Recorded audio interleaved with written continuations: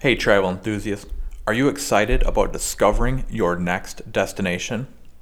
Are you looking for a drive so scenic that it demands that you capture the moment?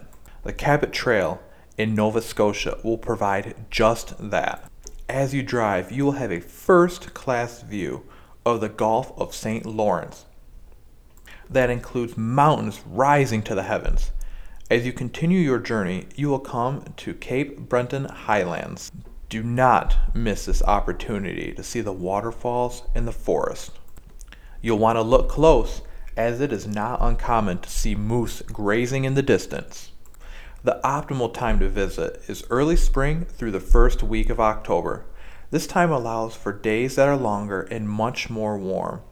If you want to see the fall colors, late September is going to be your optimal time. So how long should you set aside this trip? Well, to truly appreciate this trip and complete the full loop of driving, you should set aside around 4 days.